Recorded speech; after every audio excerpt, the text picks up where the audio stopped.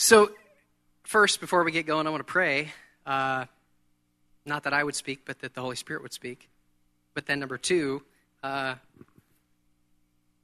excited. I'm really excited. So let's pray. Let's pray. Jesus, we just thank you. We ask that I don't want to hear anything that I have to say that I think, Lord, I just want your words. Use the things that come out of my mouth. Use it to bring encouragement, to bring uplift. Let it be only things that are true, right, noble, lovely, pure, admirable, excellent, praiseworthy.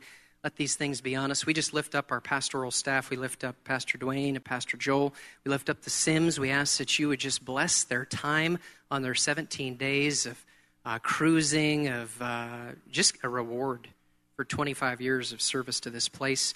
We thank you that it was even tough for them to do it. It takes 2 years to actually enjoy the thing that we gave them. And so we just pray a blessing on them, and we just thank you. We ask you just come and be mightily present here this morning. Amen. So I want to talk to you a little bit this morning. I thought I had a message prepared. I had a message prepared that I thought was good. And what's really funny about that is that just as we're talking about Pentecost, the Holy Spirit speaks. And he speaks to you, and he speaks to me, and he speaks to every other believer. What concerns me is when people say he doesn't speak. That would be a God that I don't think I'd want to follow. But as I was preparing what I thought I had, the Holy Spirit came and spoke to me and said, no, I don't want you to say that. I have something else for you. So it's always interesting when these things happen because then you have to kind of restart what you're doing. And so the message that I have for you this morning is called Drawn In by the Goodness of God. The Holy Spirit wants to pull you in, wants to draw you in to himself and to the Father, and he does so by his goodness. It's the goodness of God that causes man to come to repentance. It is the good, wonderful nature of the Father that causes us to be drawn unto him. It's a really it's a phenomenal thing that pulls us. It's like a tractor beam. You know, those of you who are into sci-fi stuff, it's like the tractor beam and it sucks you in. And what I'm going to tell you is the thing that won't suck you in is condemnation. It's you're not good enough. It's the thing that draws you in is the love of God. It is the thing that pulls us into him and the things that keeps us coming back for more. And so I believe the Lord is bringing a shift. Not only to our body, but to the body of Christ in general. What do I mean by this? I think that for a substantial period of time, people have had a perspective on who God is based on a little bit of a tweaked version of a father. If I grew up with an unhealthy father, maybe it alters my perspective on who my heavenly father is because of who my earthly father was. However, I think that God's doing something special to show himself to his children in a different way. And I see this happening in different spheres of Christianity, different circles of Christianity. I can already see this happening, but I think it's something that's going to be ramping up in near times. So what I'm going to talk about is going to all hinge upon something that's foundational. And the thing that's foundational is the value of something. So if I was to say to you, what's the value of something? What would you tell me?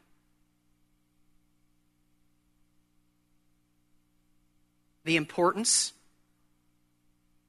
Okay, I'm hearing what someone's willing to pay for it. A few months ago, there was a group of us that went down to C3 Church just to check out what they're doing down there. And while we were there, we spent a little bit of time and we went to a fancy golf course. We were really sightseeing in the limited number of hours that we had. While we were there, there was this car that was in the parking lot. And my son, who's sitting down here, any teenage boy pretty much thinks cars are cool. And they probably know a lot more about cars than you or I do. So there was this car there. I took a picture of the car. I texted it to him because I thought he'd think it was cool. And the car was a McLaren P1, if any of you know what that is. Yeah, I didn't even know what it was. I'm like, oh, that's a really weird-looking car. That's cool looking. I didn't even know. But so he, of course, knew.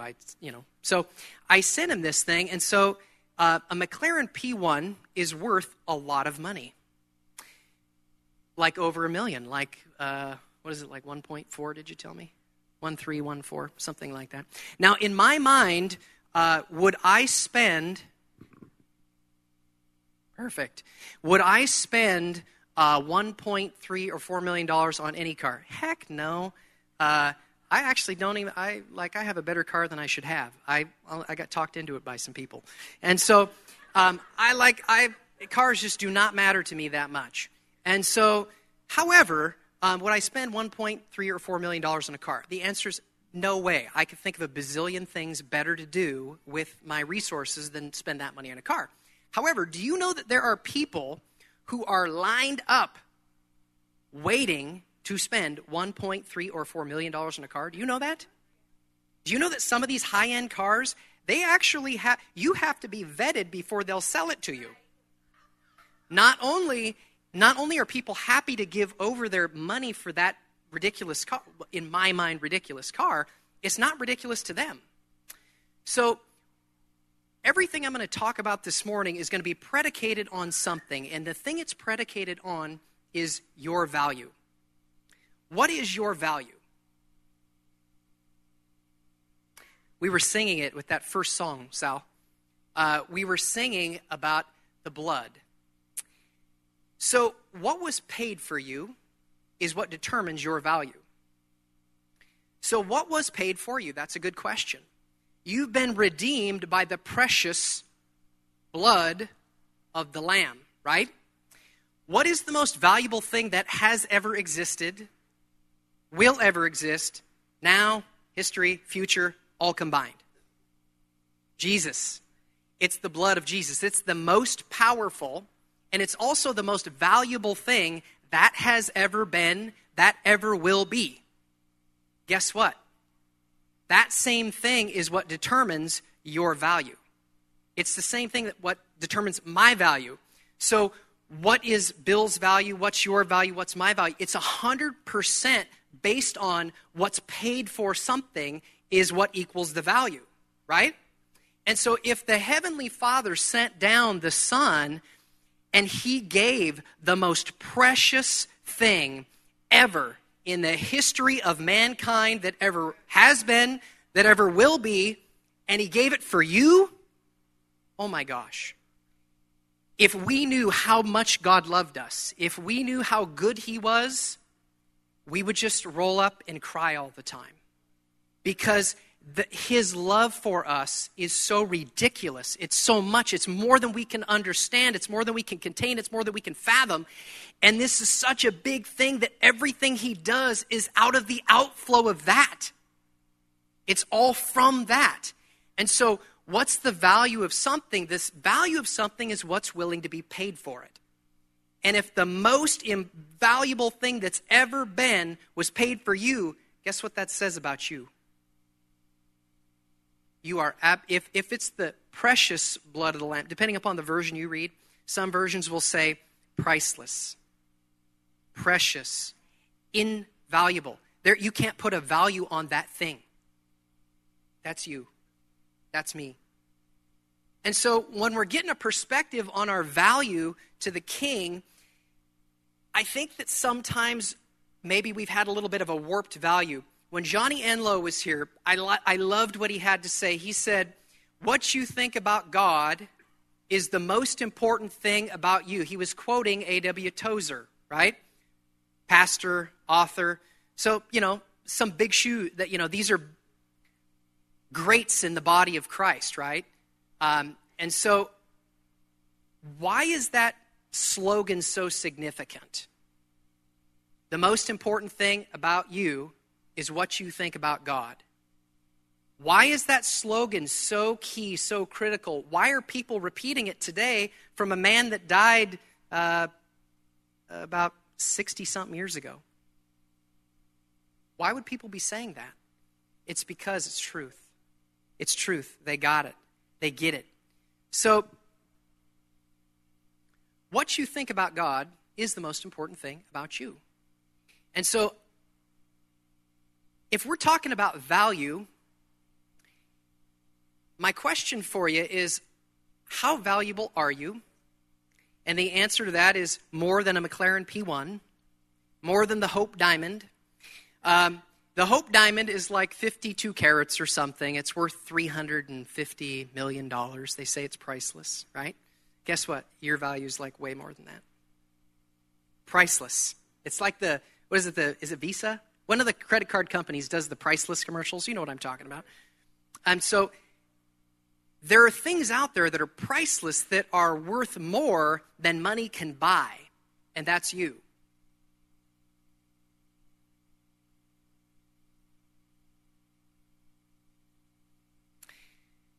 If I don't have any animals currently, but if I had some animals, dog, cat, and my animal looked kind of ruddy, didn't look like it was matted, its fur didn't look good, it was hungry, it looked like it was starving to death, it looked like they fed it the really cheapest food you can get from Walmart, and its ribs are sucked in, and its hair, it just was not healthy looking, right? If that was my pet, and I loved my dog and I loved my cat, and it looked like that, what would you think about me as an owner? You'd probably think that I didn't really love my cat or dog very much, right? You'd think, oh, I gotta call like some animal protective services or something. That dude's like neglecting his animal. So you would think that I wasn't a very good owner, right? And it would look like I didn't really love my cat or my dog. Well, if we as humans know how to care for our animals, how much more do you think your heavenly Father knows how to care for you? He ain't going to give you a scorpion. He ain't going to get, if you're asking him for something, he's not going to give you something that is not what you need, that is not what you're desiring to have. He actually says that he delights to give you the desires of your heart. Our thinking, anyhow, I think our thinking's been off. And so part of what I'm endeavoring to do here this morning is going to be to create a shift, an upgrade, give us some more superior and less inferior thinking about who God is and who we are in his sight.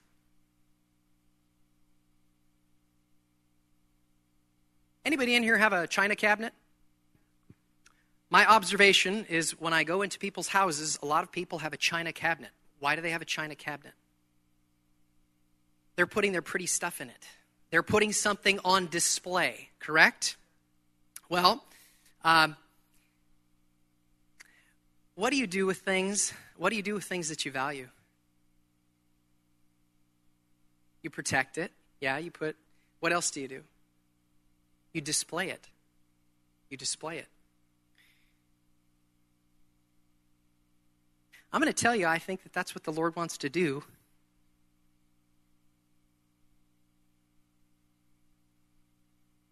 For you. With you.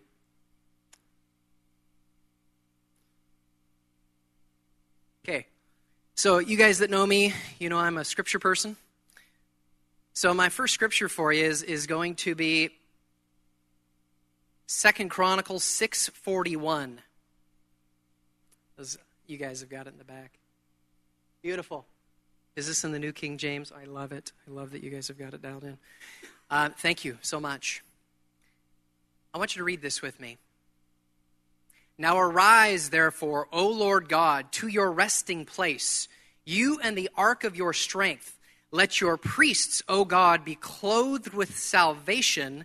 Let your saints rejoice in goodness. I want you to repeat that last section with me again.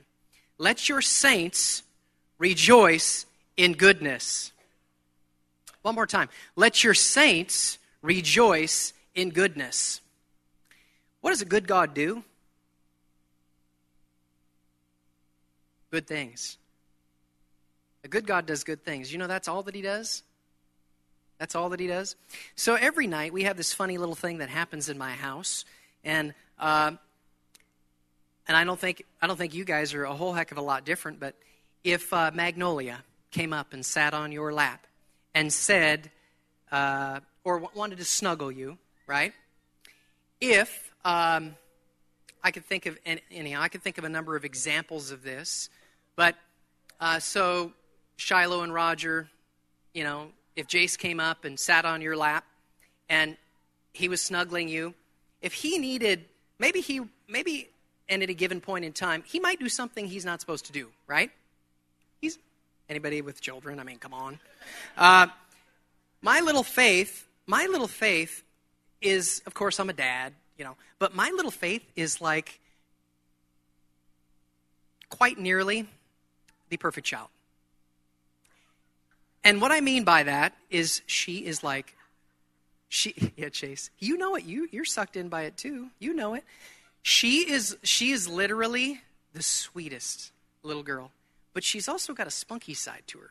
Those of you that know her, she's got some spunk.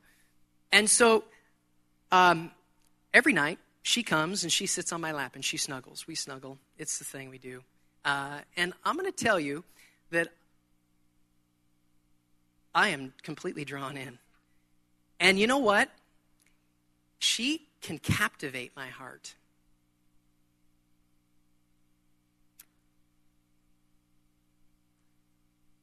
Question. The other day, she was doing something she shouldn't have been. She was getting kind of sassy. So she's cute, and she knows it. And everybody calls her cute, and everybody says, "Oh, Faye, come here and snuggle me." She has this thing, and so she begins to think, I can pull stuff over, right? Gets a little sassy. So she was being sassy. Now, when I'm gonna deal with my daughter, am I going to love her, snuggle her, and then coach her on what I want her to do and say, "Sweetheart, you know what? Mommy and Daddy don't like it when you're sassy. We don't want to act sassy. We want to be sweet. We want to be gentle, kind, loving," right? These are the things we want. That's how we coach our children, right? Isn't that how we coach our children? So I'm going to tell you that I think that a lot of people in the body of Christ have a view of God that's maybe a little warped. And what I mean by that is that something bad happens in their life. And you know what they think? They think, that was God. He's sovereign. He's trying to teach me something. He's trying to keep me humble. He's trying to work something out in me. And I'm going to tell you that I had no idea Pastor Dwayne was going to pull out those cards with the option A, option B theology thing a couple weeks ago, but that was brilliant. That was absolutely brilliant. I don't know if I've seen anybody put together something quite like that before. And so what I'm going to tell you is that a lot of people's view of God is that he's not really as loving of a father even as we humans are. With my little girl, I tell you, I love her so much. I have some people that live a few houses down from me. Recently, there were 4 sheriff's cars in front of that house. So if I'm having an issue with my daughter, right, am I going to send my daughter down to the house that's like where everybody's cracked out on meth, and there's some issues going on? Am I going to send her down there to be disciplined? Question. I'm not going to do that, right? There's zero chance that I'm going to do that. Why? I love my little girl. I'm not going to send her down to some people that don't really love her and that are, a little off right now. I'm not going to send her to go be corrected by these people. It ain't going to happen. And what I'm going to tell you is that a lot of times our theology, I think, in the past, I think that globally speaking, across the body of Christ, there's some thinking that's crept in about God being sovereign and that all things that happen is the will of God, is the plan of God. And what I'm going to tell you is I think it's really dangerous. Dangerous? What? Dangerous. I'm going to tell you it's dangerous because just as I'm an imperfect man, but I love my kid and I'm going to coach them, I'm not going to let them stay where they are. I'm going to coach them. But as I'm an imperfect man, guess what? God is perfect. He doesn't have my imperfections. So if I know how to parent with my own children, how much better can our Heavenly Father parent us? And so what I'm going to tell you is that when stuff is happening now, can God use it for glory? Romans 8, right? Will he use it for good? Absolutely. Every tough thing, difficult thing, horrible thing you've been through, he's using it for good. He will do it. That doesn't mean it's from him. And so what I'm going to tell you is that theology over time and what you think about God is the most important thing about you. Because guess what? If you think that God is out to harm you, or he's trying to bring you down or teach you something or do something bad to you, do you know what? You can't be intimate with him. You know what he wants for you? He wants to be intimate with you more than you want to be intimate with him. He wants to speak to you even more than you want to hear from him. He wants to commune with you. He wants to be so close to you that you can't even handle it. And if you adopt that thinking of God, what happens is it puts a barrier up between you and him. And when that barrier's up, guess what? It hampers your capacity to be loved by him, to hear from him, to even be obedient to him. Why? Because if you think somebody's trying to bring harm your way, you don't want to listen to them. Why would you want to do what, if somebody didn't have your best interest at heart? Yesterday, my family got asked to get to be in a photo shoot for an orthodontist we know. And they said, hey, would your family be willing to come in off hours, and we want to photograph you guys. My wife was trying to get my daughter to wear something. Sorry, Sophia, I'm going to throw you under the bus. My wife was trying to get I love you so much. She's a wonderful young lady. But so she wanted her to wear something. The thing she wanted her to wear looked really cute. It looked really good. It had integrity in class and all of these things. And so she put it on. She didn't want to. She was grinding, anyhow. There was some unhappiness. And so she puts it on, and she comes down, and she just looks absolutely perfect in it. And Claire says to her, she says, Sophia, I'm your mom. Don't you know that I always want the best for you? I'm not going to tell you to do something that doesn't really flatter you or make you look good or isn't the best thing for you. I'm your mom. I love you. And that's exactly what God is endeavoring to do in his body right now. And there's a shift he's trying to bring in the church that's trying to waken us, get us on board with what it is that he's trying to do, and to put down some of this inferior, low-level thinking about God, and for us to rise up to understand what it is he wants to do in you, for you, through you, and it's all based out of his love for you. So, that verse we just talked about a second ago, let your saints rejoice in goodness. You know what we should be doing all the time? Rejoicing in goodness. What does rejoicing in goodness look like? Thankfulness. Is it complaining? No. Is it grumbling? Is it thinking that, everything's going so bad? Whoa, Jesus, please come back. No. That is completely... The reason why there's so many different end times perspectives is because it's not completely clear. And you don't want to know why? This is my opinion.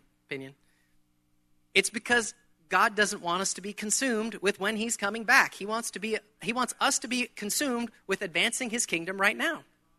We got this thing totally backwards. And so the reason why it's not completely clear is because he thinks our minds need to be focused on what he wants us to be about, which is his kingdom. He doesn't want us to be focused on what time we're getting out of here. What do saints do? They rejoice in goodness. Well, guess what? That looks like we're rejoicing all the time. That means I'm thankful for my brother. That means I'm going to tell you that you cannot get a person who is completely hope and joy and faith-filled. I love that second song we were doing. Lift up your eyes, lift up your head. We're talking about building up the hope and faith within inside of us. And I'm going to tell you, you cannot get a person like that down. You can't do it. You can't do it. And that's exactly what Satan wants to do. He wants to convince you that when something, a trial, difficulty, whatever's coming, that that's from God. That's not from God. Will God use it? Yes, he will. However, your God is good. He loves you, and you're more valuable than the Hope Diamond. And so the reality is that if he paid the most precious thing ever, the precious blood of the Lamb, for you, it means that he will cross over any river. He will go out of his way to move on your behalf. It's what he does.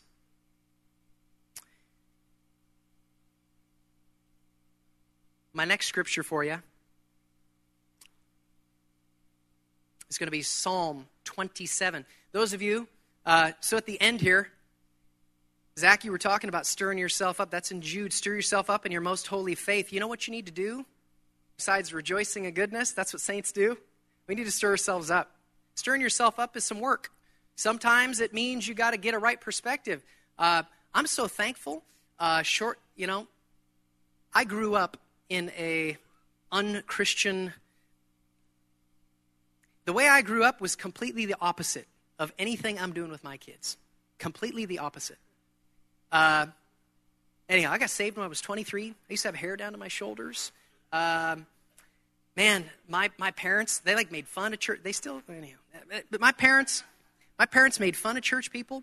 My background is so the opposite of what I'm endeavoring to do with my children. And I'm going to tell you, after I got saved, one of the most significant things I'm thankful for is that I got a revelation. I got a download of how good God is, of how wonderful he is, of what he wants to do on your behalf. And so I've got some stacks of papers that are up here in the front, and there will be one out in the back, I think, later. And it's going to be these scriptures that I'm giving you. Why am I giving you these? You know, some people have never heard these before. Psalm 27:13. It says, I would have fainted unless I had believed to see the goodness of the Lord in the land of the living. You know, depending upon the version you read, this is, anyhow, if you look at this is in a King James, if you look at a New American Standard, it says, I would have fainted. Like that it was so bad, I was so depressed, I couldn't handle it anymore, that I was going to faint. It was more than I could bear. So, if you're feeling like things are too difficult, if you're feeling like things are too hard, if you're feeling like you're overwhelmed, if you feel like fainting, if you feel like despairing, if you feel like you're depressed, what is this telling you is happening? Unless you had believed to see the goodness of the Lord in heaven? Nope, not in heaven. In the land of the living. That's right here and right now. That means during this lifetime, for you and for me, this is what he is endeavoring to pour out on you. And sometimes we need to get a fresh perspective from the Holy Spirit that his saints rejoice in goodness. That I would have fainted, I would have despaired unless I had believed to see the goodness of the Lord in the land of the living.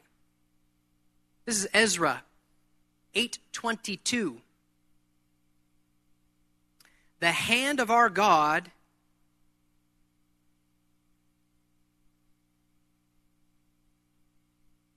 that is not it. Oh, sorry. Okay. The hand of our God is for good on all who seek him. That's in an ESV. The hand of our Lord God is on them for good. You know what he's on you for? Good. You know what a good God does? Good things. You know what that means? It means your bills are paid. You know what that means? It means he doesn't want sickness in your house. Do you know what that means? It means he wants you to have joy. Do you know what that means? He wants you to be fulfilled completely. He wants your vocation to be rewarding for you so that when you go to work every day, you feel completely satisfied in what you're doing. He wants this abundant, overflowing life for you, and his hand is on you for good, not for bad. Not for bad. It's for good. And how do I know that we all qualify for the last portion of this? For those who seek him. How do I know that we're part of that? You're here. You know what? When on my drive here this morning, I saw all kinds of motorcycles out. I also saw four-wheeling clubs out. I saw all kinds of stuff out. People out going to, and it's good. It's good. Doesn't mean you have to be in church every weekend. But here's my point. You're seeking God. You qualify for this. This is what he wants for you. This is what he wants for you. And I think if we get it in our spirit that the hand of the Lord God is on me for good, we get to this point where we're like, oh, that devil, he's so pathetic. There's a fear, there's a certain amount of fear that I see in the body of Christ pertaining to the devil. And people are like, and I'm not saying, we want to be aware that he's roaming around like a lion seeking whom he may devour. We want to be aware that he exists, right? We want to be aware that he has schemes. We want to be able to recognize schemes. However, he's pathetic. He has absolutely nothing on you. You are called that as you advance your foot, like Joshua did, that you're smashing everywhere you put your foot. It's ground for the kingdom, and you're smashing the serpent's head under your heel. This is what the Lord is doing and does through you, and wants to give us an upgrade or an increased comprehension of the fact that he wants to do it even more. He's already been doing it. He wants to do it even more.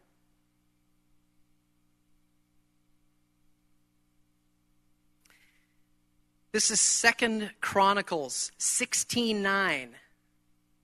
I'm going to give you these later. You can pick them up. You don't have to write them down now.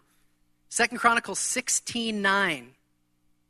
It says, "For the eyes of the Lord search to and fro across the earth,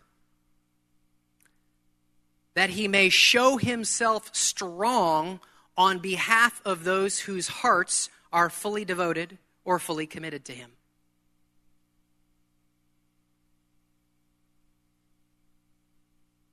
What does this mean?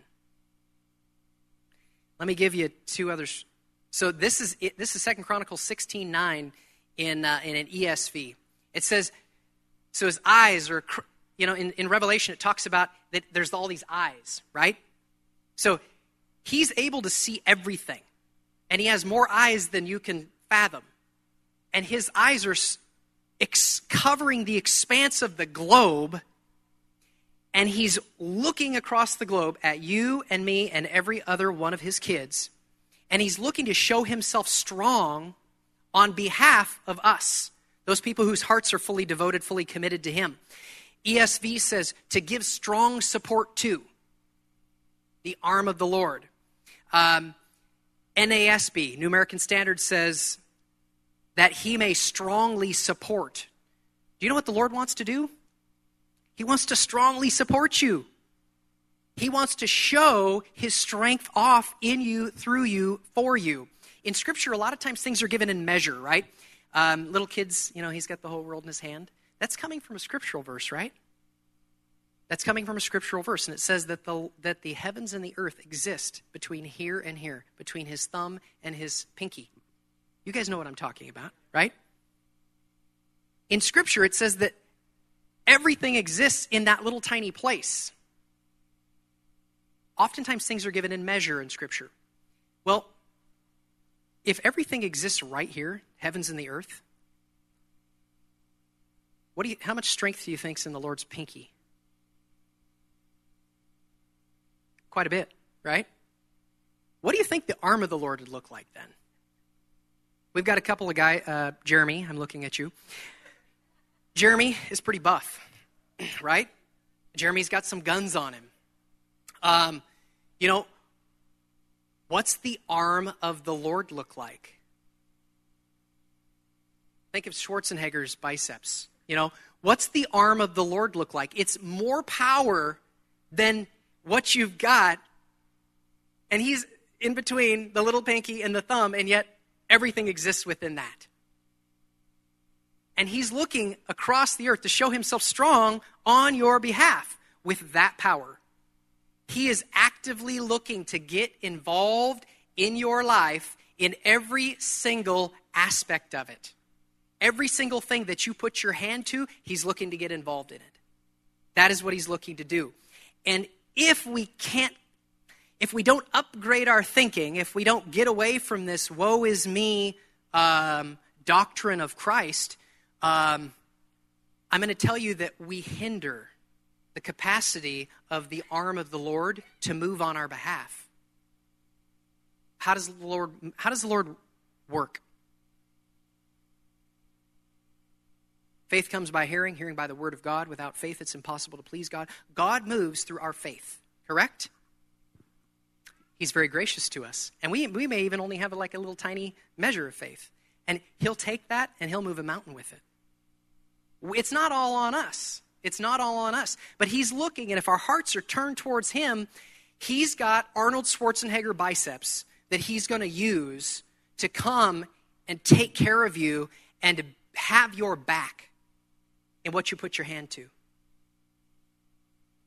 It's so critical that we understand how much he loves us, how much he cares for us, what he wants to do through us, what he wants to do for us. Because if we still have this perspective on him that, oh, crud came my way and he's trying to teach me something or this, that, or the other, our capacity to follow him is going to be hindered. It's going to be hindered. I'm going to give you a little story. Does this resonate with any of you? Does it resonate? Because I'm going to tell you, as I was driving here this morning, I had this picture. There are a lot of people within the body of Christ who God loves them. Ridiculous. He wants to pour out his goodness on them. And you know what? Sometimes we are putting God's arm. He wants to stretch it out and use it on our behalf, and we're putting his own arm behind his back. We're putting his own arm behind his back because we've believed inferior thinking. We've believed untrue things about him, about his nature, about his character, about what an incredible father he is, about what he wants to do in us, to us, for us, through us. And so what happens is we're not walking sometimes in the fullness of the thing that he would have because our hearts have been singed because we don't know how much he loves us. If we knew how much he loved us, we just weep in the floor. We just be on the floor crying all the time because we're just so thankful that he has been so gracious and so merciful to us. And that same grace and that same mercy has an arm. And that grace and that mercy has an arm, and the arm is powerful. And he wants to utilize it. I'm going to give you a little story. Some of you in here know this, but so a few years back, I was driving my car down the road.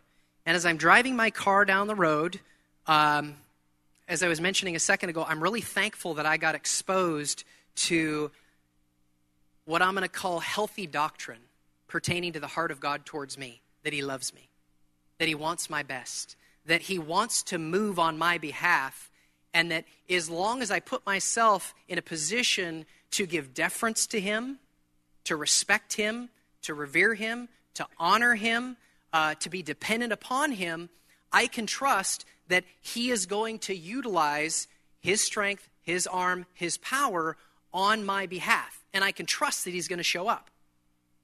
I just have a faith in it. And so I'm happy because here I was, this, long-haired, anyhow, I'm not going to get into all the stories, but here I am, this kid who used to make fun of Christian people. When I was a kid, I used to make fun of every Christian person I knew. Why? Because that's how I grew up. I was the party kid. I was the kid you didn't want me hanging out with your kids. I would not let me hang out with my kids right now if I was like I was when I was a kid.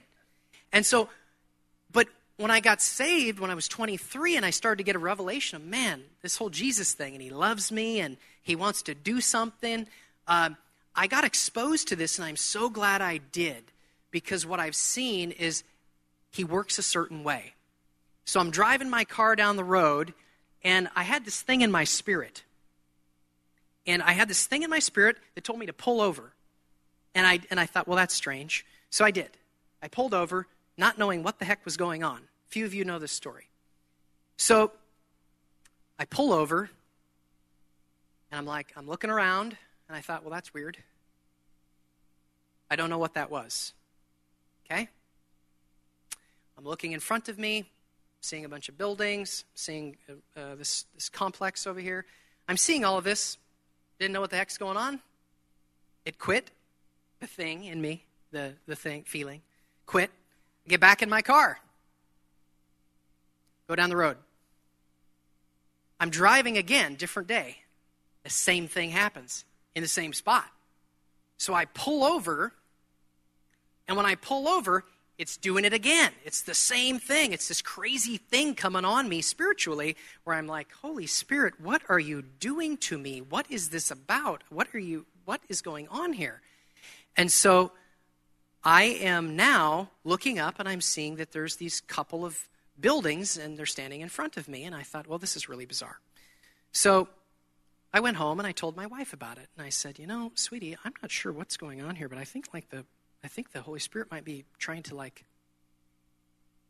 get me to do something, like guide me into something. He is your comforter. He's your counselor. He's your guide. Do you know that he guides you into all truth? Do you know who knows everything? The Holy Spirit does. The Holy Spirit, he doesn't know when Jesus is coming back. But anyhow, generally speaking, there's nothing that you need to know that the Holy Spirit can't reveal to you. Do you know that? There's nothing you need to know that the Holy Spirit cannot reveal to you. And the Holy Spirit has a way of making you look smart. I've heard Joe say this before. Joe always says the Holy Spirit has a way of making you look smart. And this is so true because here I am going and telling my wife about this, and she's like, "What?" But she trusts me because I've been walking with him long enough where we have relational equity, where she just trusts that I'm never going to lead her astray. I'm never going to make a decision that wasn't God, and so she's on board 100%. And so I'm talking to a friend, and I'm finding out, who owns these buildings. And it turns out it's some South Korean business investors.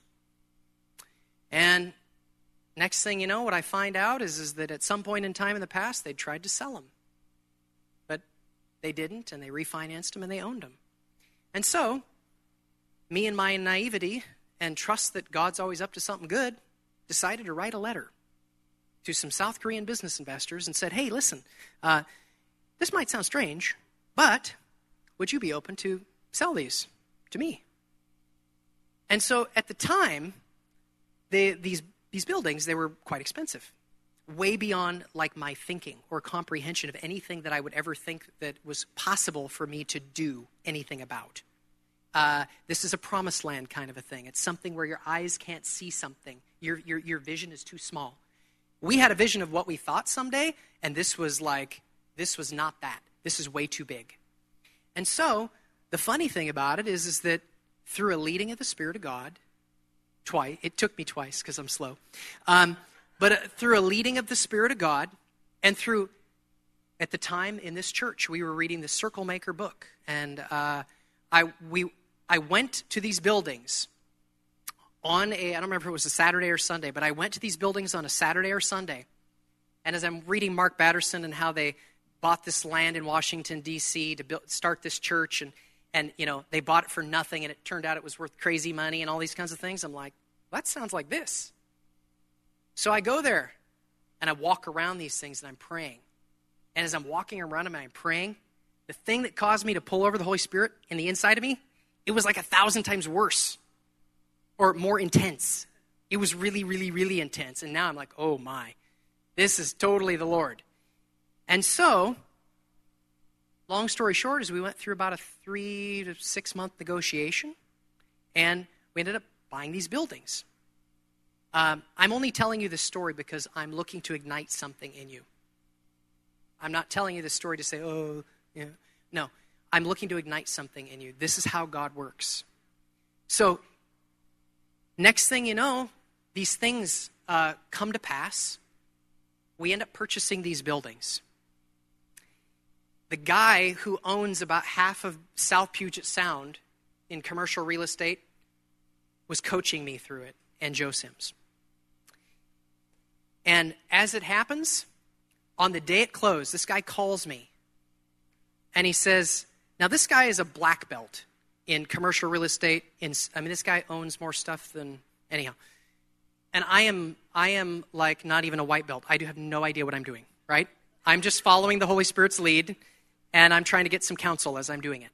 And so here's what ends up happening. The day it closes, he calls me and he says to me, Craig, how does it feel to make a certain amount of dollars in a day? He says, how does it feel to make this amount in a day? And it was a lot. And I said, I don't know. And he's like, well, you just did. Because that's how he works. He'll bring you stuff where you couldn't have seen it, and the day that it closes, you made $500,000 or $700,000. Just because the Holy Spirit loves you. God loves you, and he's trying to lead you into stuff. And so I'm telling you this because what if I didn't believe that he really loved me? What if I didn't really believe that he wanted to pour out his goodness on me? What if I didn't believe that he was always leading me from glory to glory? What if I didn't believe that? Would I have been obedient? Would I have contacted them? Would I have taken steps of faith? The answer is I would have done none of it. And it all would have come out of a heart that didn't really understand how much he loved me.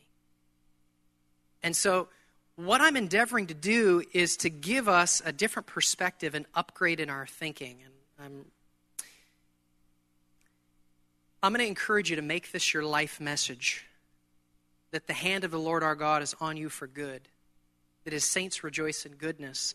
I'm going to tell you that your message needs to become that his eyes search to and fro across the earth, and he wants to show himself strong on your behalf. This needs to become your message. That you would have fainted. You would have despaired unless you'd believed to see the goodness of the Lord in the land of the living. This is something that needs to get so stirred up, welled up, yes, Zach, in the inside of you that it's so bubbling over. It's such a fire pent up within your bones that you're just like, oh, the devil, he's so pathetic. I'm going to smash him tomorrow too underneath my heel. That needs to be the body of Christ's perspective. And if you're thinking, oh, well, you could become arrogant or proud. No. As long as you always remain humble and thankful, if you always maintain an attitude of gratitude, you will never become arrogant. Why? Because you're acknowledging that you didn't do it. It was him. It was him. It was him. But he needs us to be bold. Well, okay, so I need to...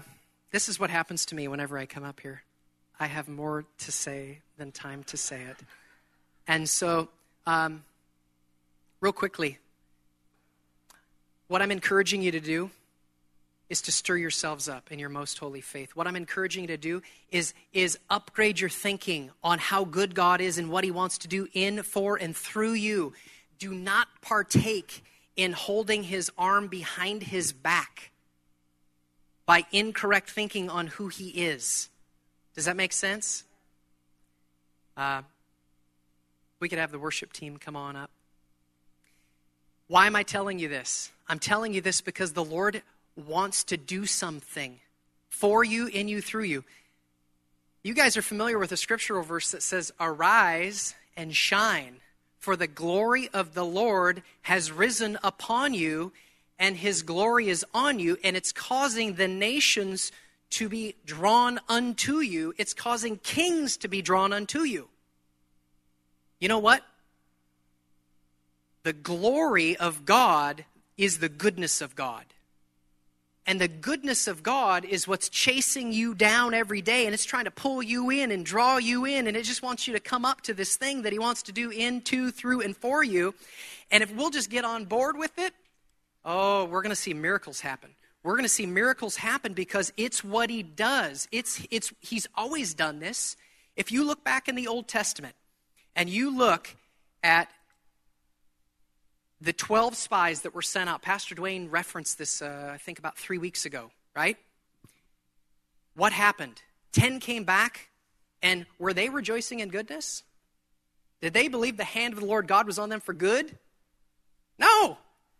They were like, no, the land's too scary, the giants are too big. What did Joshua and Caleb say? They actually came back. Scripture says that they had a different spirit about them. a different spirit about them.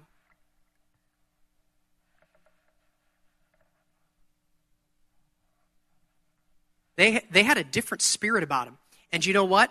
The other 10 spies, did they enter in? Did the other 10 spies enter in? They didn't. Who did? Because they had something different on them. It's the glory of the Lord. He wants to put you on a pedestal. He wants you to be a city on a hill shining bright for all to see. And for some of us, that's a word for you because you are uncomfortable with having a spotlight on you. That's me. Like, I am uncomfortable. I don't like to public speak. And I do it a lot. I am really uncomfortable with having attention to me. I don't like it. Yet, it's what the Lord wants to do, because as he sets his glory on you, as you're arising and shining, if kings are going to come to you and if nations are going to come to you, it's going to look a certain way that's going to be attractive to draw the king and to draw the nation, right? And so it's going to have a different spirit about it. It's going to have a Joshua and Caleb vision, a Joshua and Caleb spirit that says, did you see the size of them grapes? It's one dude with a, they're walking, one guy in front of the other, and they've got a rod running in between them, and they've got clusters of grapes that are so big that they're having to carry them on this rod. And they're saying, did you guys see these? Did you guys see these things, how big they are? There's a land flowing of milk and honey. We need to go take the land. There was 10 that didn't have that perspective, though. And so what I want to share with you is that this is a corporate thing. The body of Christ is awakening to this. It is awakening to this. It is awakening to this. The glory of the Lord is rising upon you. Nations are drawn unto you. It's the goodness of God on your life, in you, for you, through you, that is causing the kingdom to be expanded. If I'm a ruddy dog and I don't look good and I'm not taken care of, then what do people think about my father? What do people think about him? People think he's a bad father. People don't want a bad father. Half of them already know what that's like. They experienced that in their childhood. They don't want that. They want a good father. They want a good father. The Lord told me, so I had a message. It was a totally different message than this. But the Lord told me, ignite my people. Ignite my people with how good I am, with what I want to do for them, with what I want to do in them. Ignite my people. He just kept saying, ignite my people, ignite my people, ignite my people. And so I figured, okay, that must mean that there's a little bit of igniting that must need to happen. There's something that needs to get in our spirit. There's something that we need to get a hold of, a revelation of, an upgrade of, some superior thinking that needs to come inside of us for us to begin to walk this thing out for his kingdom's sake. If you are here this morning, I believe in prophetic declaration. I believe in prophetic declaration. I believe that there's a thing that happens when we get in agreement with God. Do you know God's never wrong? Ever. And so, you know how to make yourself look really smart? Agree with him. It's really not hard. It's not hard. I mean, anyhow, there's some people I know who I'm like, they look really smart. And I've realized they just agree with God all the time. If we agree with God, it makes us look like geniuses, even though we may not be. And so I'm going to tell you that I think that the Lord just wants us to get in agreement. And prophetic declaration is just that. It's getting in agreement with what he says about you, how he feels about you. Do you know when he looks at you, he just sobs like he loves you that much. And because he loves you that much, he wants to pour out his goodness on you. And his goodness looks like something, and it looks like his glory. And when his glory's on you, it draws the nations, it draws the king unto you. And we got to get our heads, we got to get a different vision. Where there is no vision, the people are not, they're casting off restraint, and the people are not taking the ground they need to take. And so we need to get a different vision of what it is that the Lord wants to do. So this morning as we're closing here, and we're singing a song about hope, being generated and renewed. If you're here and you say, you know what? I've been despairing. I've been despairing. I've been fainting because, you know what? I've just been waiting to see the goodness of the Lord in the land of the living, but it hasn't happened yet. And I'm like depressed about it, and I'm down about it. I want to tell you that we're going to take a shift in that this morning. That we're going to agree together. He says where there are two or three gathered, there he is in the midst. The Holy Spirit was very present this morning in our worship. I believe he's speaking right now. And I think he wants us to get in a collective group in agreement to watch the arm of the Lord moving, the goodness of God in the land of the living, and that when our good God is at work on your behalf, he produces good things. So as they're leading us right now, I'm going to ask you to come up front. If you think, you know what, I need more of the Lord's power. I need more of the Lord's moving. I need more of the arm of the Lord, the strength of the Lord. Maybe I had like the pinky of the Lord before, but I need the arm of the Lord to come and move. I need his power to come on my business. I need his power to come on my parenting. I need him to lift me out of depression. I need him to lift me out of despair. I need to be lifted into a place of joy, unexplainable, unspeakable, overflowing. I want the fullness of the fruits of the Spirit manifesting in my life. I believe that there is a group consensus when we come together and we declare these things. I think that it's you draw a line in the sand. You draw a line in the sand and you say, nope, from now on, moving forward, this is what we take. We take the goodness of God in the land of the living and we appropriate it. And we're in agreement with him. As we close out, come on up front. I would like to prophesy over you. I would like to declare over you a new sense of hope, a new sense of freedom, a new sense of the Spirit of God moving, the power of God moving in your life, in you, on you, through you, that the glory of the Lord is on you so strong that everybody who looks at you says, what is that on them? What is that on them? I want that too. I want that too. I want that too. Jesus, put your hand on your neighbor if you would, next to you. Put your hand. Come on up here. Let's close in together. Let's close in together. Jesus, we just thank you so much. We thank you that you are so active. We thank you that you're actively moving. You are actively moving, and that the arm of the Lord, the power of the Lord is so present. It's so active. It's such a real thing. And we're in agreement that the goodness of God in the land of the living is on us. We thank you that, Lord, you wake us in the morning. You wake us every morning and we are renewed. You teach us like one being instructed, that we have a word in our mouth that brings an uplift to those who hear it, that it takes the captives and it sets them free. It sets them free. It sets them free. We just declare that right now, every single person who's down here, that the glory of the Lord is on their head, that the power of God is on them in a mighty way. They're a bright, shining light for all to see. They have a fire pent up within their bones, that when they wake in the morning, it's like easy for them. It's easy for them. They wake up, and it's just the Holy Spirit sparked them and said, come. Receive love from me. Come, receive love from me. Come, receive love from me. Come, receive love from me.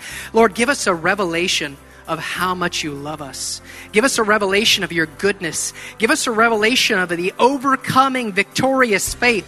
The vision of a Joshua, the vision of a Caleb. I declare a vision of Joshua and Caleb right now over every person who's in this room, that every person who's in this body right now, I declare that the power of God and the might of God, the moving of God, the Spirit of God is so real, it's so evident, it's so guiding in every single one of us, that it's just an easy thing. God says that his lifestyle is actually easy. Do you know it's easier to have his lifestyle than not? He says it's easy. My yoke is easy, my burden is light. Those of you right now who have heaviness on you, he says, I lift it off. I lift it off. It's not for you to carry. I carry it, and you don't have to. Just be obedient to my voice. Hear my voice. Walk it out. Give deference to me, and I'll make your path straight. I'll make your path straight. Jesus, we just thank you so much that you're so awesome, you're so good, you're so loving, you're so kind, you're so powerful. And we release right now the power of God, the arm of God, that it is searching. It sees those whose hearts right now sitting before us are fully committed, fully devoted to you, and that you stretch out your power on them.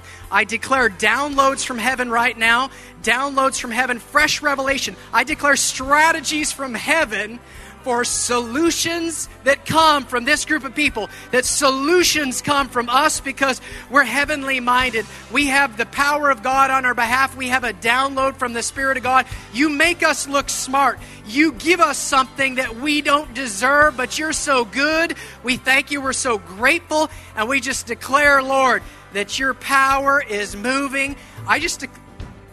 There's some here who you have an ache in your body. You have an ache in your body. Your neighbor's hand is on you right now. And we just declare, Jesus, God, heals you. He is Jehovah Rapha. Do you know that the same power that raised Jesus, yes, the same power that raised Jesus from the dead right now is at work in your mortal body. Right now, bringing healing to your back, bringing healing to your knee. I declare healing to your knee right now, that surely by his stripes, you've been healed and made whole.